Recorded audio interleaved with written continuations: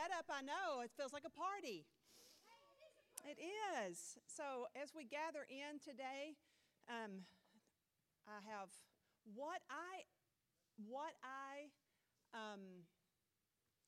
what's the word? What I believe to be the most important message I've ever given. I've said it before though, but I have said that a lot, but this is one I've taught throughout the years in some form or another, but I haven't taught at this church, oddly enough. I mean, and it's just what? Yes, I am. I'm going to. Do you want to come? You have any more information? Why don't you come here and give the announcement? That way. So, got word this morning that Elijah, those of you who may not know him, Elijah is our worship leader. He had a stroke last night. Now, I don't know. The kids are here today. I want to be sensitive. I'm waiting to hear back from Andrea to find out if we can share publicly. He has no use of his left side of his body as of right now. He's on a feeding tube. His speech is slurred. He's in Medical City, Plano. But we're praying over him that he will fully and wholly recover and God to heal him. Let's go to prayer right now. Let's just lift him. Lift your hands. Lift to the Lord. Father,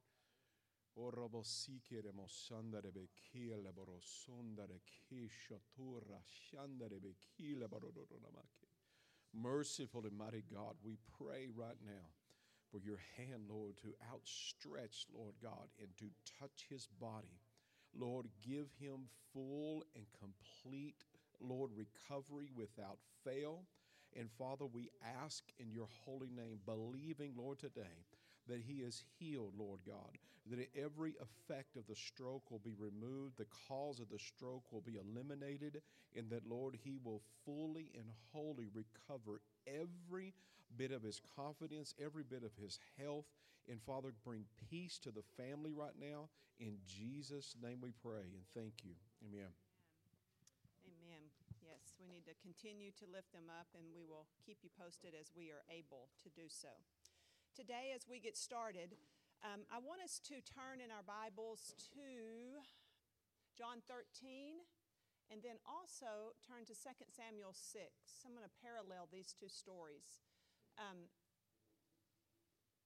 We talked about the last couple of weeks, we talked about the Pledge of Allegiance, in that we serve God and we pledge our allegiance to him. And the ordinance of the church that we use to do so, to pledge that allegiance to the Lord, is baptism.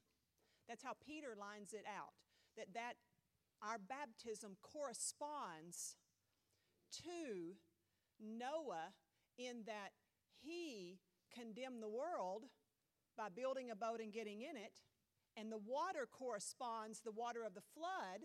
This is what the Bible points out. The water of the flood corresponds to our baptism, in that whenever Noah got in the boat, he condemned the world, right?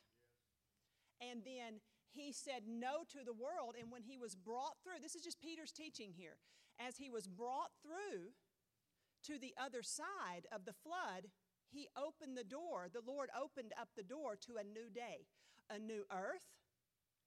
In effect, his was a new life. Is that not true? It was a new day. So Peter says, in the same way, he corresponds our baptism, actually the baptism in water. There are lots of people who get baptized in water who don't actually have a true heart confession. We know these things. But Peter assumes that a person who is being baptized has made a confession of faith, and it corresponds in the same way to that believer as it did to Noah. Could Noah go back to the old world? No. See? He couldn't. He could not. It was inconceivable for him to go back to the world that existed prior to the flood. In the same way, your baptism, see, put your thinking cap on. That's the reckoning part that Peter's talking about. Reckoning yourself in the same. Now you say, well, lots of people go back to their old way. It's because they don't know how to reckon. It's because they don't know how to understand what they've just said they were doing. And that's why I think a lot of people stand in baptismal tanks and have no conceivable notion of what it is that they're doing. They are standing in those waters, and they are saying, just like Noah condemned the world, when I go down, I am condemning my old way of life, buried with him. And I am resurrecting to a what? Brand new day. And it is to now we live in a very populated environment. And I'm not talking about the persons that you see with your eyes. We live in a populated environment spiritually as well. There are principalities and powers and rulers of wickedness in high places. What do you think it would look like if we could see with our natural eyes the overlapping of the spirit world with the natural world?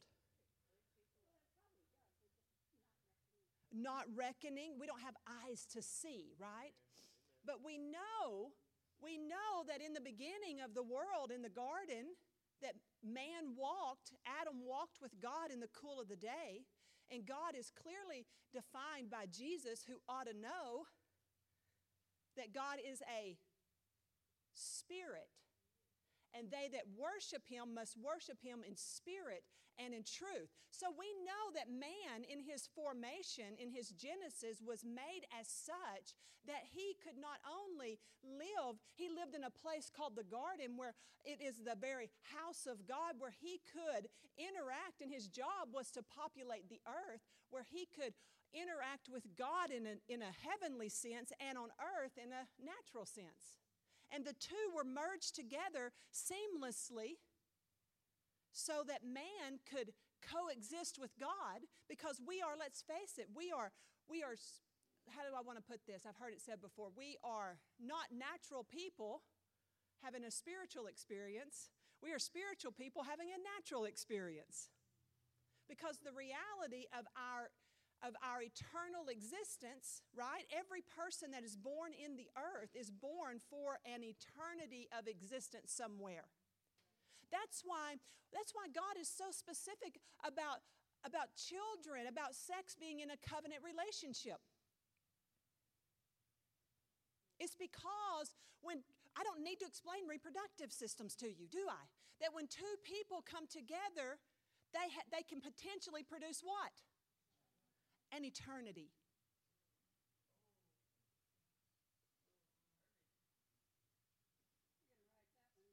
Every child that is born is an eternity. All of a sudden, that seems like something that's not so prohibitive as do not commit adultery. That sounds like something that is utterly and totally protective. God is guarding eternities, because our prison systems today are full of fatherless people. It's of course, yeah. And then we dedicate a child. We are not dedicating a child, we are dedicating parents to care for an eternity. So see, all of a sudden, it's sobering, isn't it? And so that's what we, we're not trying to be prudish. But we understand it's because we have such a short attention span. It's because, I've thought of this many, many times, and that I was driving. I don't know about y'all, I'm a thinker. Any thinkers in the place? And I know, I just think all the time. I don't want the radio on. I just think. And I'm such a thinker that I get confused about what, I forget that other people might be watching me think. You know what I mean? And so I might just be at the house and just be I'm lost in my own thoughts, and I might just stop and start like gesticulating. And Mike's going, "What are you doing?" He don't even ask anymore. He knows that the lines between my thought life and my yeah, and sometimes I can be putting on makeup, and that's where I do my most thinking, because it's just a mundane activity for me. I could just do it with my eyes closed, and sometimes you think I do. And And I just, do that, and I'm just thinking, I'm in deep meditation. I can just really hear the Lord there, just because I can just zero in that mundane activity. And then Michael come in, when we first got married especially, and I'd be going, I'm looking at myself in the mirror, and I'm just like, I'm not saying anything out loud, but I'm using the mannerisms of what I'm saying in my head. And they're out loud. Yeah, I'm just talking with my expression. He's like, he would say, what are you doing? What do you mean? He said, are you crazy? No, I'm just talking to a better class of person here.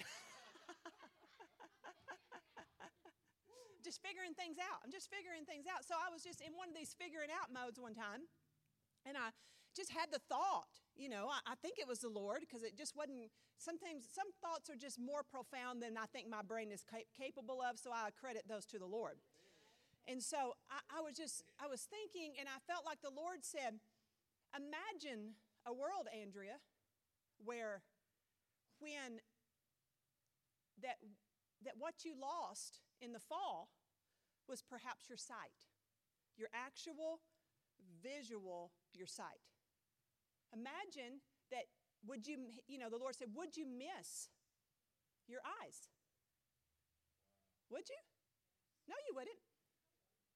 You wouldn't miss your eyes if you'd never, ever, ever, ever had sight. Would you miss your eyes? No. If you were born, if what Adam lost in the fall, let's just pretend, if what Adam lost in the fall was his actual sight, and humanity from that point on never had sight, would you miss that? No. Why wouldn't you miss it? You never had it to me. Okay, so you're with me now. So that's what the Lord said. And he said, okay. Then I was like, well, Lord, I instantly said, well, Lord, the world would be entirely different. He said, exactly. How would it be different? I'm driving my car. I said, well, I wouldn't be driving this car. He said, so, this is the Lord talking to me. He said, so, you're saying that the systems that man would build without sight would be different than the systems they built with sight. Yeah, yes, exactly. Of course, it'd have to be. He said, so can you conceive of a loss that you're unaware of, that systems have now been built and you don't even know what you lost? I was like, I can. So, Lord, you're telling me that the systems that we have built have been without our spiritual sight. He said, bingo. And you don't even know what you've lost. And you built all these systems around spiritual blindness. But you don't even know what it is to really see. Because the capacity of you, and this is what the Lord has been speaking to me. Do you really even know what it means to be human? I mean, he created Adam out of the dust of the earth, the first human. Now, Adam knows what it means to be perfectly human. And who else knows what it means to be human? The last Adam. They are the only two persons who ever walked on this planet who you could sit down with and say, what does it mean to be human? But we have created a construct of humanity. When we say, I'm only, what are we saying? I'm limited, I'm failing, I'm weak, I'm subservient. We're saying all these things. So Jesus shows up to reveal to us the Father, whom until this time, he had not been completely without sight. Humanity had not been without sight to the Father, because he, in order to reveal God, to reveal himself to the world, he raised up one man named Abraham. And through that man, one man, Abraham, he gave a promise, and he began to work, and he brought forth a nation. And in that nation, he brought them out of slavery. And in that nation, who were no longer slaves, but were delivered by the mighty hand of God, he put his laws in them. He made a covenant with them. And that covenant went on, and he dealt solely with this nation. Now, others could come into this nation. as they submitted to the laws of God. Period. Period. That's how it was. You didn't get to bring in your idolatry. There was no syncretism, I think is the word, mixing. God was so specific about no mixing. He said, don't even mix your seed. We'll talk about that sometime. Don't even mix your fabrics. We'll talk about that sometime. And you're like, why do you care about that? How many of y'all have mixed fabric on this morning? I think I do, yeah. We don't worry about that's why. Because that wasn't the message, was to tell us not to mix our fabric. The message was to tell us, don't mix with others that were in the world at the time. Namely, the Nephilim, or the giant clans, who all the cultures of the world were built around.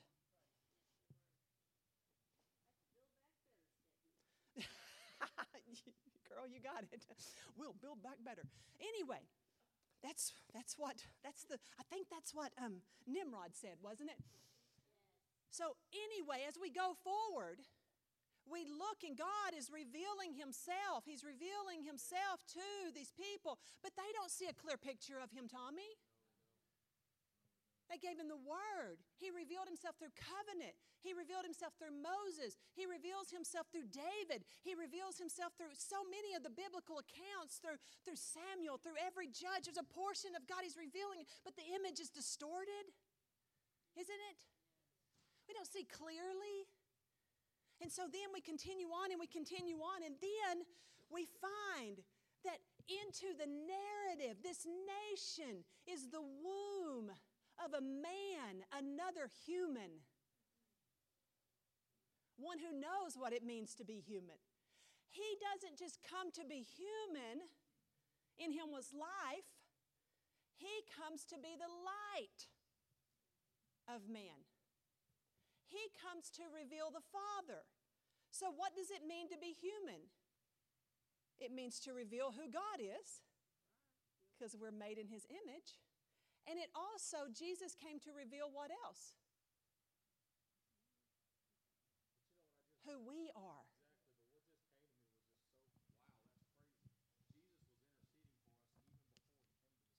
Of course. Mm-hmm. All I see is this picture of God. He going, I guess I'm just going to have to go down there, God. I'm going to go down there and show Him. And He shows us who the Father is, but what it means to be human.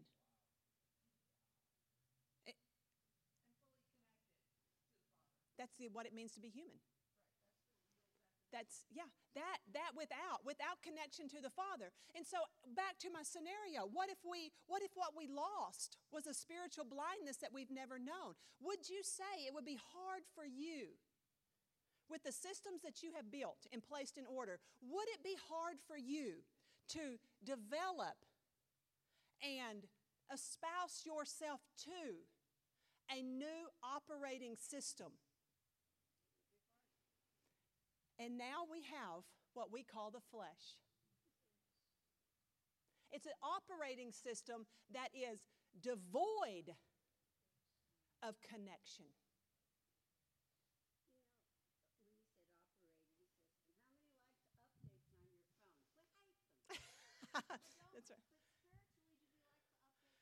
Probably not. We don't probably like the updates any better, because sometimes we get comfortable with what we have. And many of us find, and I myself found myself there in 2016. That's when the Lord just started shaping everything in my world. And that's how long it is. I mean, thinking takes a while. Apparently. Or maybe I'm remedial. But the fact of the matter is, the Lord asked me the question. Well, it started out one day in prayer at my house, and I was just walking, and the Lord just asked me this question, and He said, I was working on my ordination, and so He said, and I was studying theology, oddly enough, and the Lord just interrupted that thought, and He said, theology, and there was kind of a laugh. He said, does man study God? He said, as if man could slide God under a microscope and view Him. And I was like, well, I don't think. And I was like, so you don't like theology? I'm like, God's speaking this to me. I'm like, what are you saying? I totally get that. And he said, does the grain of sand study the galaxy? That's right. He said, does the mouse study the eagle? Does the novel study the author? No.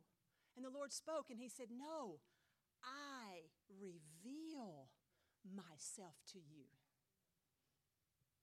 And I said, Lord, I want this. I don't want to study you as if I study you from some slide that I can put under a microscope and I can nail down my doctrine and all these things. And I can say, now I have orthodoxy. Now I'm right. I have right doctrine. And right doctrine is very, very important. But it has to be something that is experiential and biblically sound, yes, but when I say experiential, I'm not saying that it's outside of Scripture. I'm saying it has to be woven into the fabric of who I am, not just something that settles in my gray matter, but something that settles far deeper in my cardia, in my heart. And I had to come to the place where right doctrine only flows forth from orthocardia, right heart, right-heartedness. And right-heartedness seems to start with right-headedness.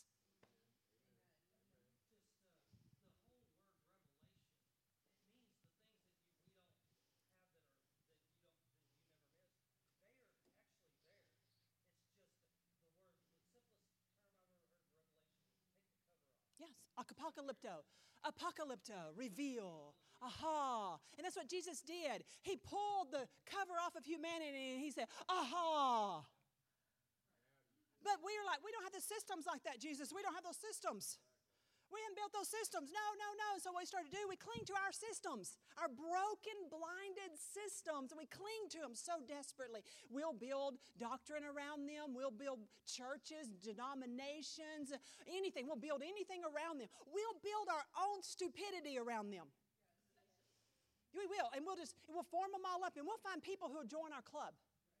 I mean, you can find the most ignorant cults in the world believing head-scratching stuff. And they believe it. I mean, Jim Jones, he mixed the Kool-Aid. And they knew what they were drinking. And that's what the Spirit of God spoke to me. He said, Andrea, he said, when the Spirit of truth comes, he will lead you and guide you into all truth. And I was stunned when the Spirit of God spoke to me. He says, it's as if you need a guide to truth.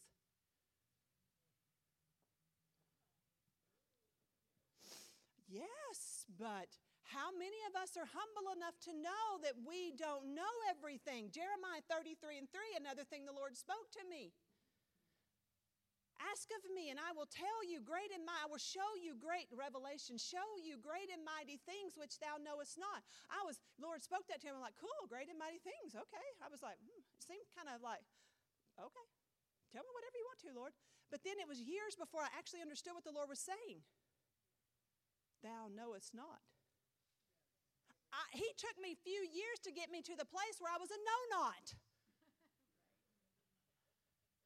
Do you know what, dear Jesus, help me? How long did it take to get me to the place to where I realized I didn't know? Do you know how hard it is to ascertain what you don't know? You don't know that you don't know.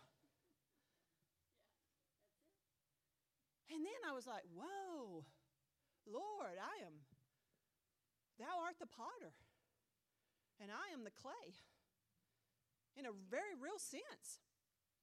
And then this notion of Jesus coming to reveal what it is to be truly human, and we surrender to him. We don't make him the Lord of our life. I understand what we mean when we say that, but if you could make him the Lord of your life, you could make him into anything. I don't make him the Lord of my life. I surrender the whole of my heart to him. Lock, stock, and barrel. I mean, done. I mean, I don't make him anything. I repeat. I use his program. I repent. I confess. I believe. I surrender. I don't surrender some. I find that surrender is not done best in the installment method. You know what I mean? You got anything in like an amortization program? We want to amortize it out to eternity. And just before we step over, we're like, and there we go. I got to keep, I lived the best of both worlds. See, until we realize that there's nothing best in this world, it's got to go away. And so then we flow in obedience. You can't surrender. Can you call it surrender if there's no obedience? Jesus didn't think so. Why do you call me Lord, Lord, do not the things which I say? What's he saying? You can't call it surrender if there's no obedience. And then we move on to the place where we're going to look at today is service. And we'll be answering the question, what does it mean to be really human?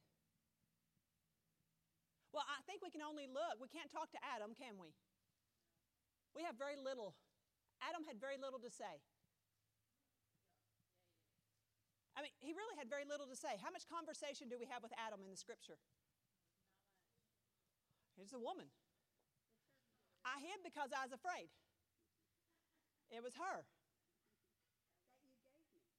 The woman that you gave me. And then, does Adam speak? I'm just trying to think. I don't think he doesn't speak another word, does he? And we don't ever hear a voice of Eve, do we?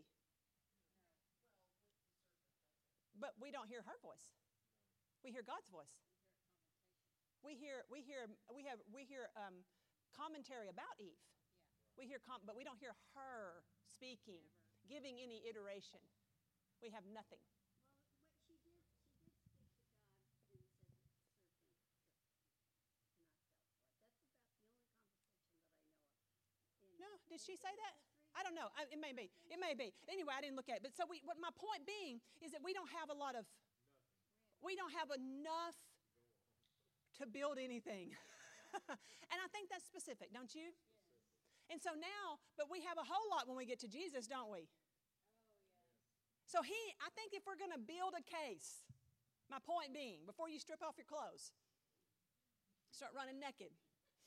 Because that's all we know about Adam, right? He was naked and unashamed. Is that we should probably check with the last Adam for our point of reference. I'm being funny there.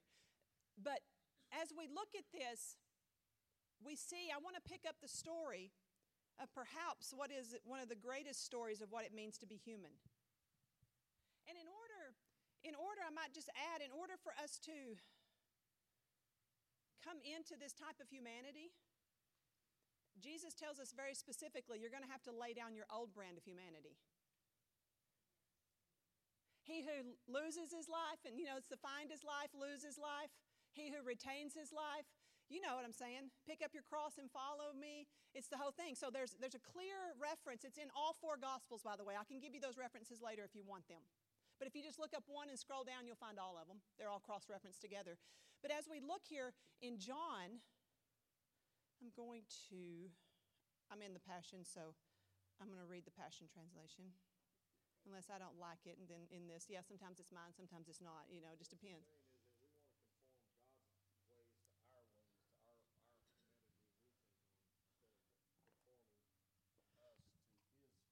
No, I'm saying totally opposite. We are conforming to his image, Jesus' image. We're not conforming God to our image. We're yes, so.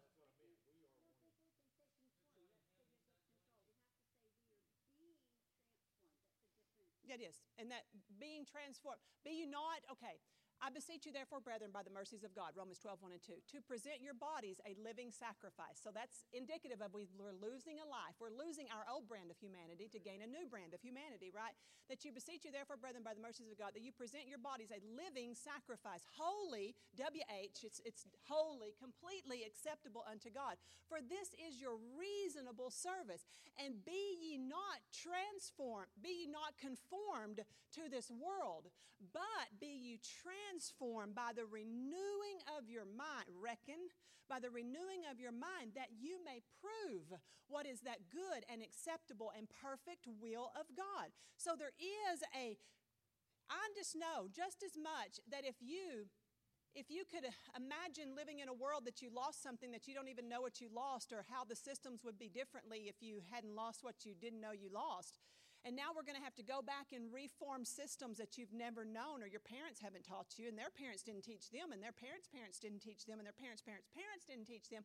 This is going to be challenging, so much so that Jesus said, look, it is so much better for me to go away.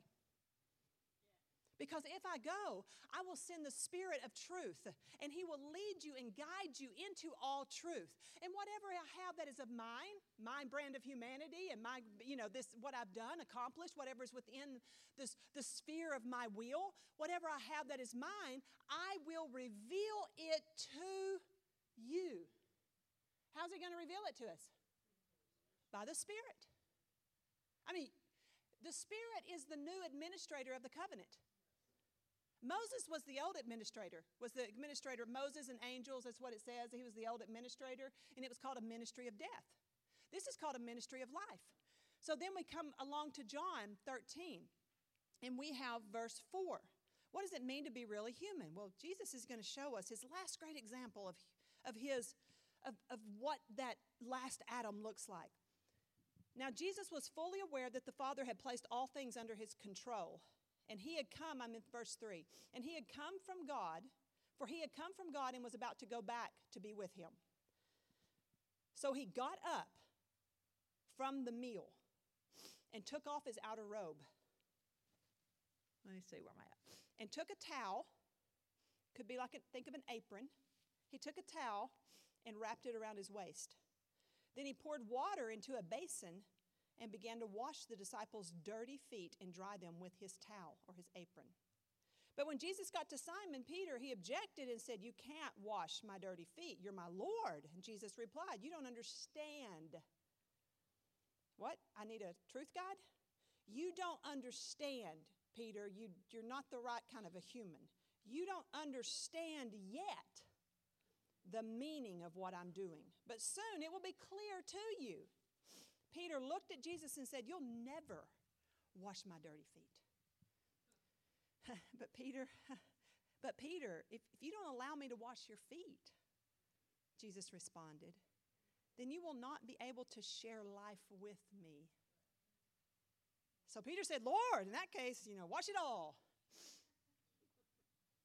Wow. Huh? He missed the point about feet. So we look at this, though, and what is the portrait? What is the portrait? Let's go Matthew 20 now. Let's just look here. Matthew 20. We need to really drive this home. Matthew 20 and 20. This will give us some 20/20 about humanity. That is. 20/20. Is this right? Oh, yes, it is. The wife of Zebedee, this begins the story. The wife of Zebedee approached Jesus with her sons, Jacob and John.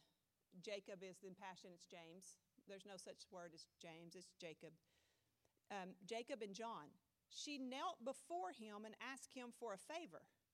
He said to her, what is it you want? And she answered, make the decree that these sons of mine will rule with you in your kingdom, one sitting on your right hand and one on your left. Wow, ambitious mom. We've never heard of a mom doing anything like that, have we? She's trying to get her sons in the inner circle, not just kingdom. She's trying to get them on the right and left. She wants them to have priority seating in the kingdom. I love this. I just love it because Jesus is, remember now, he's shining a light. He's giving us an example of what it means to be truly human. But we've got two different brands of humanity working here, don't we? We've got the mom of Zebedee. She's working her version of humanity. And we got Jesus over here, and he's revealing what it means to be really human. And he's doing it so slowly and sweetly. You know what I mean? Because he knows we're just blind fools. You know what I'm saying? When I say that, I say that with all due respect. That we're just blind, we don't understand. And so we look at this and we see that she says, and she's asked for this thing. And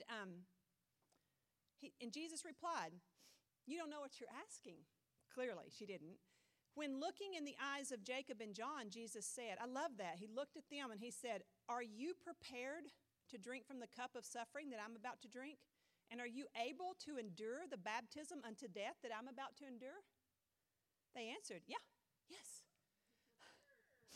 Yes. My mom thinks we are.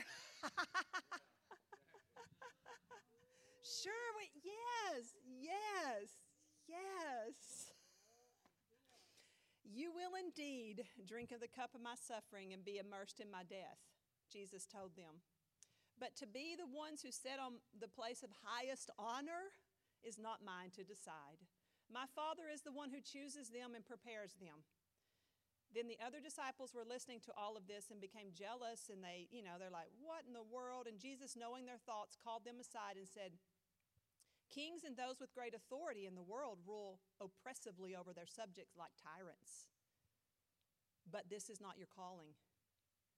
Wow. Okay, we're fixing to get an insight into what it means to be human. Y'all ready? Drum roll. This is not your calling. Let's find out what is. This is not your calling. You will lead by a completely different model. The greatest one among you will live as the one who is called to serve others, because the greatest honor and authority is reserved for the one with the heart of a servant. Orthocardia. For even the Son of Man did not come expecting to be served, but to serve and give his life in exchange for the salvation of many. Wow. Jesus, what does it mean to be great in the kingdom? What does it mean to be a great human? To be a servant. And so Jesus then gives them this example of what it means. And I know this is the crux, guys. When I say this is the most important message I will ever give you, it still is to this day. It is the crux that you are no more spiritual than you are apt to serve. You are no more. And I can't teach service to you. I can't teach it. I can't teach service. You either are one by the revelation of Christ in you, or you see service as something to elevate you to another place. And see, that is the thing. I've shown you my example. If you've listened to me any time at all, you know I did the chair. Here's how people come to Jesus. Jesus is this chair. Please don't take offense. That's just an illustration. They come to the Lord and they say, well, what is Jesus? What is Jesus? Oh, he's a walking assistant. Helps my walk. Just a closer walk with thee. Granted, Jesus is my plea. And there's a walking assistant. You're like, well, that's good though, right? Could be. No. Jesus, it's a table. See? He's my provision assistant. He provides. You're like, well, that's good too. Yeah, he's provision. He's walking. Yeah. Is that all? No, others. I've got the Baptists. I just gave you Baptists. They're the walking assistants. I'm just kidding. Not really, kind of, sort of, not really. And then you got the faith, the name it and claim it. He's my Jehovah. He's good. Give me. You give a seed, you get a seed. You got that. And so you kind of folk, you know what I'm talking about? That's my charismatic. No one's safe here. And then, now, we got the Bethel crowd. It's next level charismatics. He's an elevation assistant.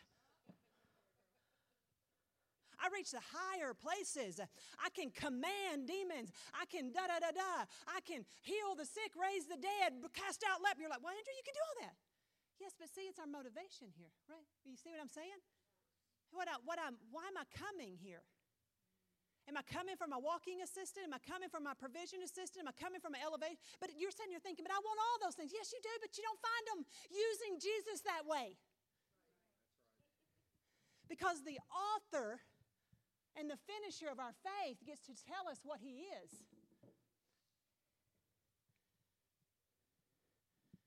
He's a seat of rest. Finished. It's relationship. All the other things, they're from rest. They're just from the place of rest. All the provision, yep, check, rest. I got it right here. Elevate. Am I powerful? Yes, check, right here, rest. Just rest.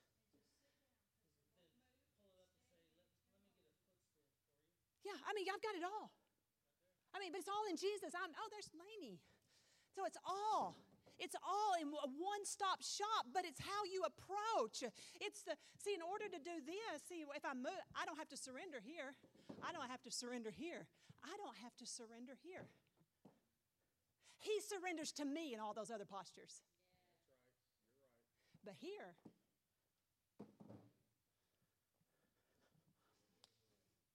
I surrender all to thee, my blessed Savior.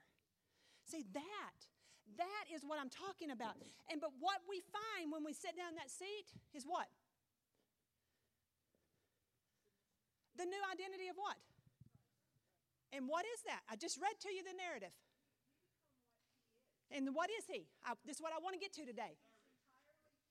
He is a servant. See, I want to hear all those things, and those are good, but today I'm going to zero in because I'm still being diagnostic. I still am being diagnostic.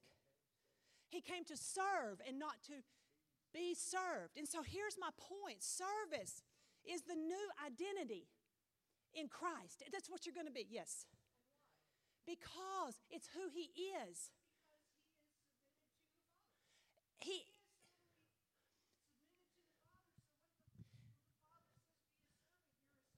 He submitted. He now exists and always has. This is where we get tricky.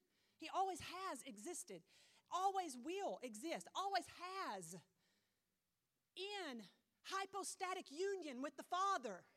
That's what we call perichoresis. It is the Trinitarian fellowship of being completely separate, distinct is the word, but utterly and totally in submission, and there's no disunit, it's entirely. But my point today is that when our heart for one another is so important. It's important enough that John said that you can't even be identified in discipleship if you don't have love for one another. So that's how they're going to know. And this is where the challenge is so often in the body of Christ is that we have right theology.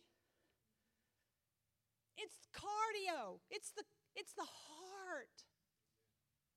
It's aching for one another.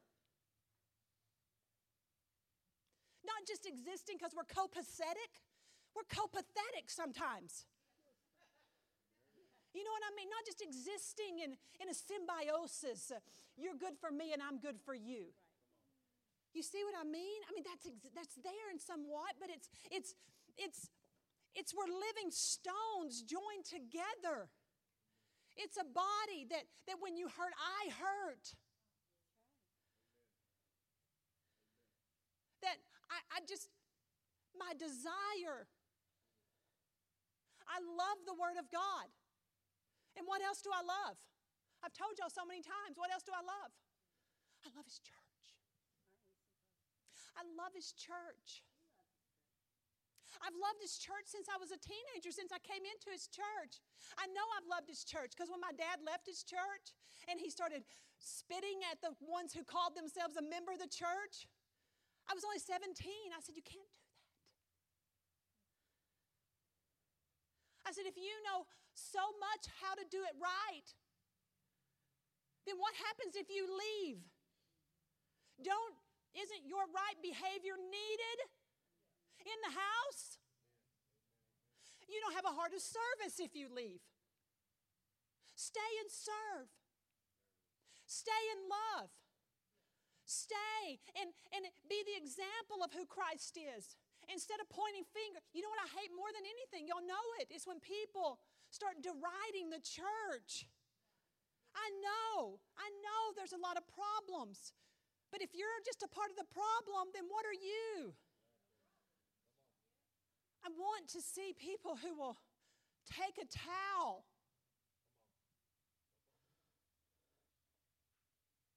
who will strap themselves with the identity of a servant, and who will drop down at another's feet, and who will wash those feet. In the body. We have a lot. Well, I'm going to serve the community. I'm going to serve the community. Everybody likes that. Everybody loves to serve somebody they can't get their hands on. You know, we should be serving the homeless, and that's well and good.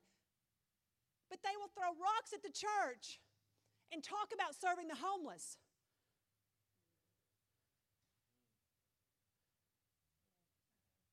I'm like, you can't.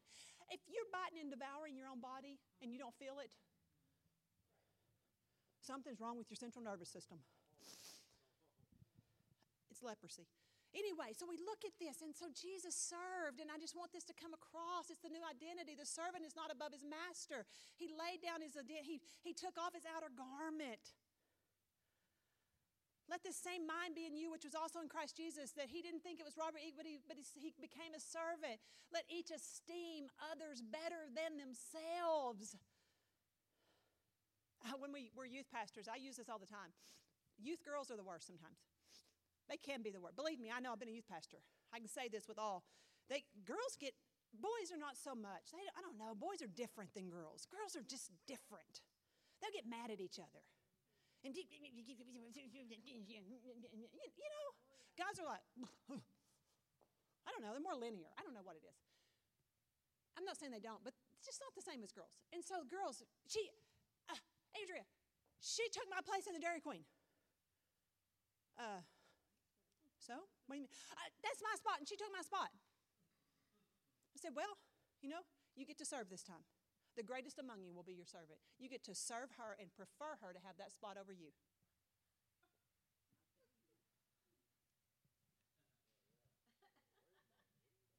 Do you want to be like Jesus? Yeah. When Jesus is doing what I want him to do, shut up and serve. Go find somewhere else. There's lots of places to sit. This is where you get to suck it up. Practice being a servant. Because you'll know how much of a servant you are when you're treated like one. I mean, now, you say, Andrea, you can't do this. You can't tell people that kind of thing. I mean, just come on. I mean, it's how I raise my kids. I mean, there's times that there's injustice. There's times that there's injustice. Sometimes you have to come in and you have to divide a matter and you have to let one not dominate another. I get all of that. This is, check it off, I'm just saying there are times when you don't know what to do. When you don't know where to go, you know where you can always go? Lower. It's never crowded. This is true. And No one's fighting for the low spot, are they? Yes.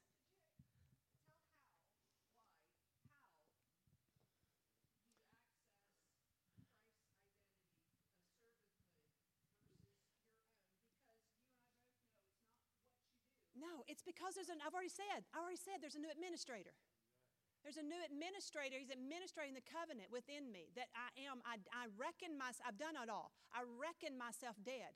And so when I come to the place where I'm being totally alive and I'm wanting my will and my way, I come back to that point. At that point, I reckon myself dead. Because it's an act of faith. Because without faith, it's faith in his sacrifice. It's faith in his brand of humanity. It's faith in who he is. Am I telling you, it's always pleasant? It's just not. I've been there enough times to know it's not always pleasant. But it gets more pleasant as I go. You know what it gets? It gets where it just gets more pleasant because I just get to reckon in a lot faster. And it's in that struggle it takes me the time to reckon. That's where my struggle's at. It's not in the doing, it's in the being. And so the Son of Man did not come. Service is not what you do. I want you to hear this. Service is not what you do to pay your dues. Full stop. It's what you become when your old nature is buried and his divine nature takes the throne of your heart. Jesus does not bother, you got to hear this, Jesus does not bother to elevate past service. you'll never graduate from service. So you also, when you have done everything you were told you should do, should say, we are unworthy servants. We have only done our duty. That's Luke 17 and 10. Service is fit for a king. So, we're looking, many people have this idea that they're going to serve. It's like they're going to serve for a while and then they're going to get some other position. You're not. Jesus does not lower himself when he serves. You got to hear this.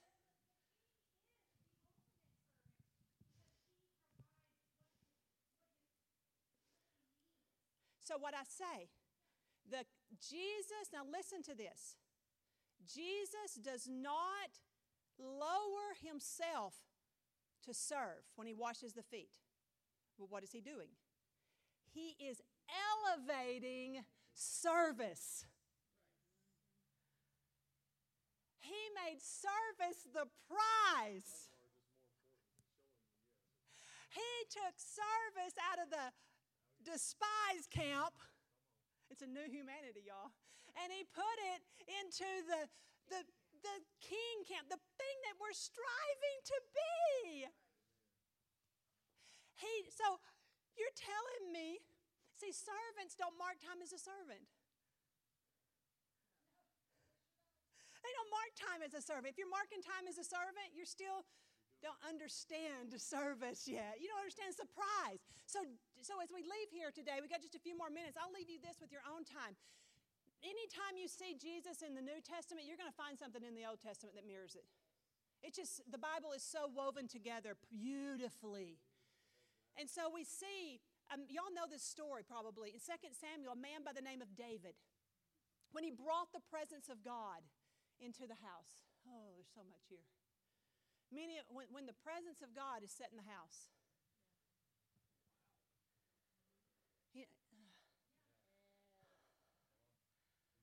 Obed-Edom, I can't have you just being the only one blessed. I got to get that presence for myself. I got to get the presence. And so we have it. David, he tried to bring the presence as a king the first time. Carrying it, the whole thing. But he didn't check with the law. Because you don't carry the presence on the shoulders of men. Or on the ox cart, rather. You carry it on the shoulders of men. You don't put it on, they had an ox cart. They put it on a beast of burden and they were driving the presence in. It seems like, it's just easier, right?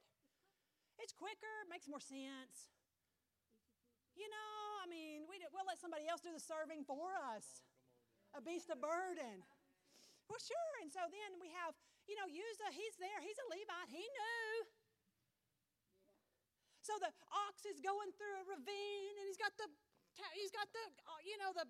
what is it called? The Ark of the Covenant on him. And Uzzah's like, oh no, the Ark of the Covenant's going to fall. What in the world? Stable it. Dead. David's like, whoa. Take it to Obed-Edom's house. I don't even know. David was mad. Uzzah died. Because you can't make it about anything other than what it's about. See, there's no other target. We're not fixing up service to be just another form of grandeur. And so David gets it right and he comes in, but when he's got it right the second time, he does something very unique. It says he takes off his outer. Who else did that? We just read it. Jesus took off his outer garment in the upper room. He took off this perfectly woven garment that had no seaming. It was the garment of a wealthy person. He took that off and he put on an apron and he served. He washed their feet.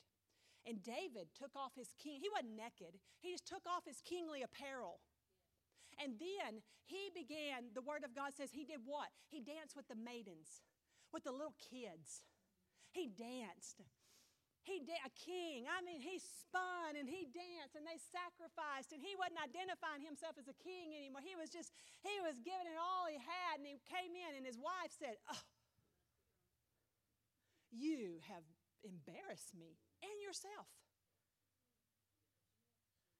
Yeah, he said, I have been, it was before the Lord, and I have been base in my own sight. And I will be more vile than thus.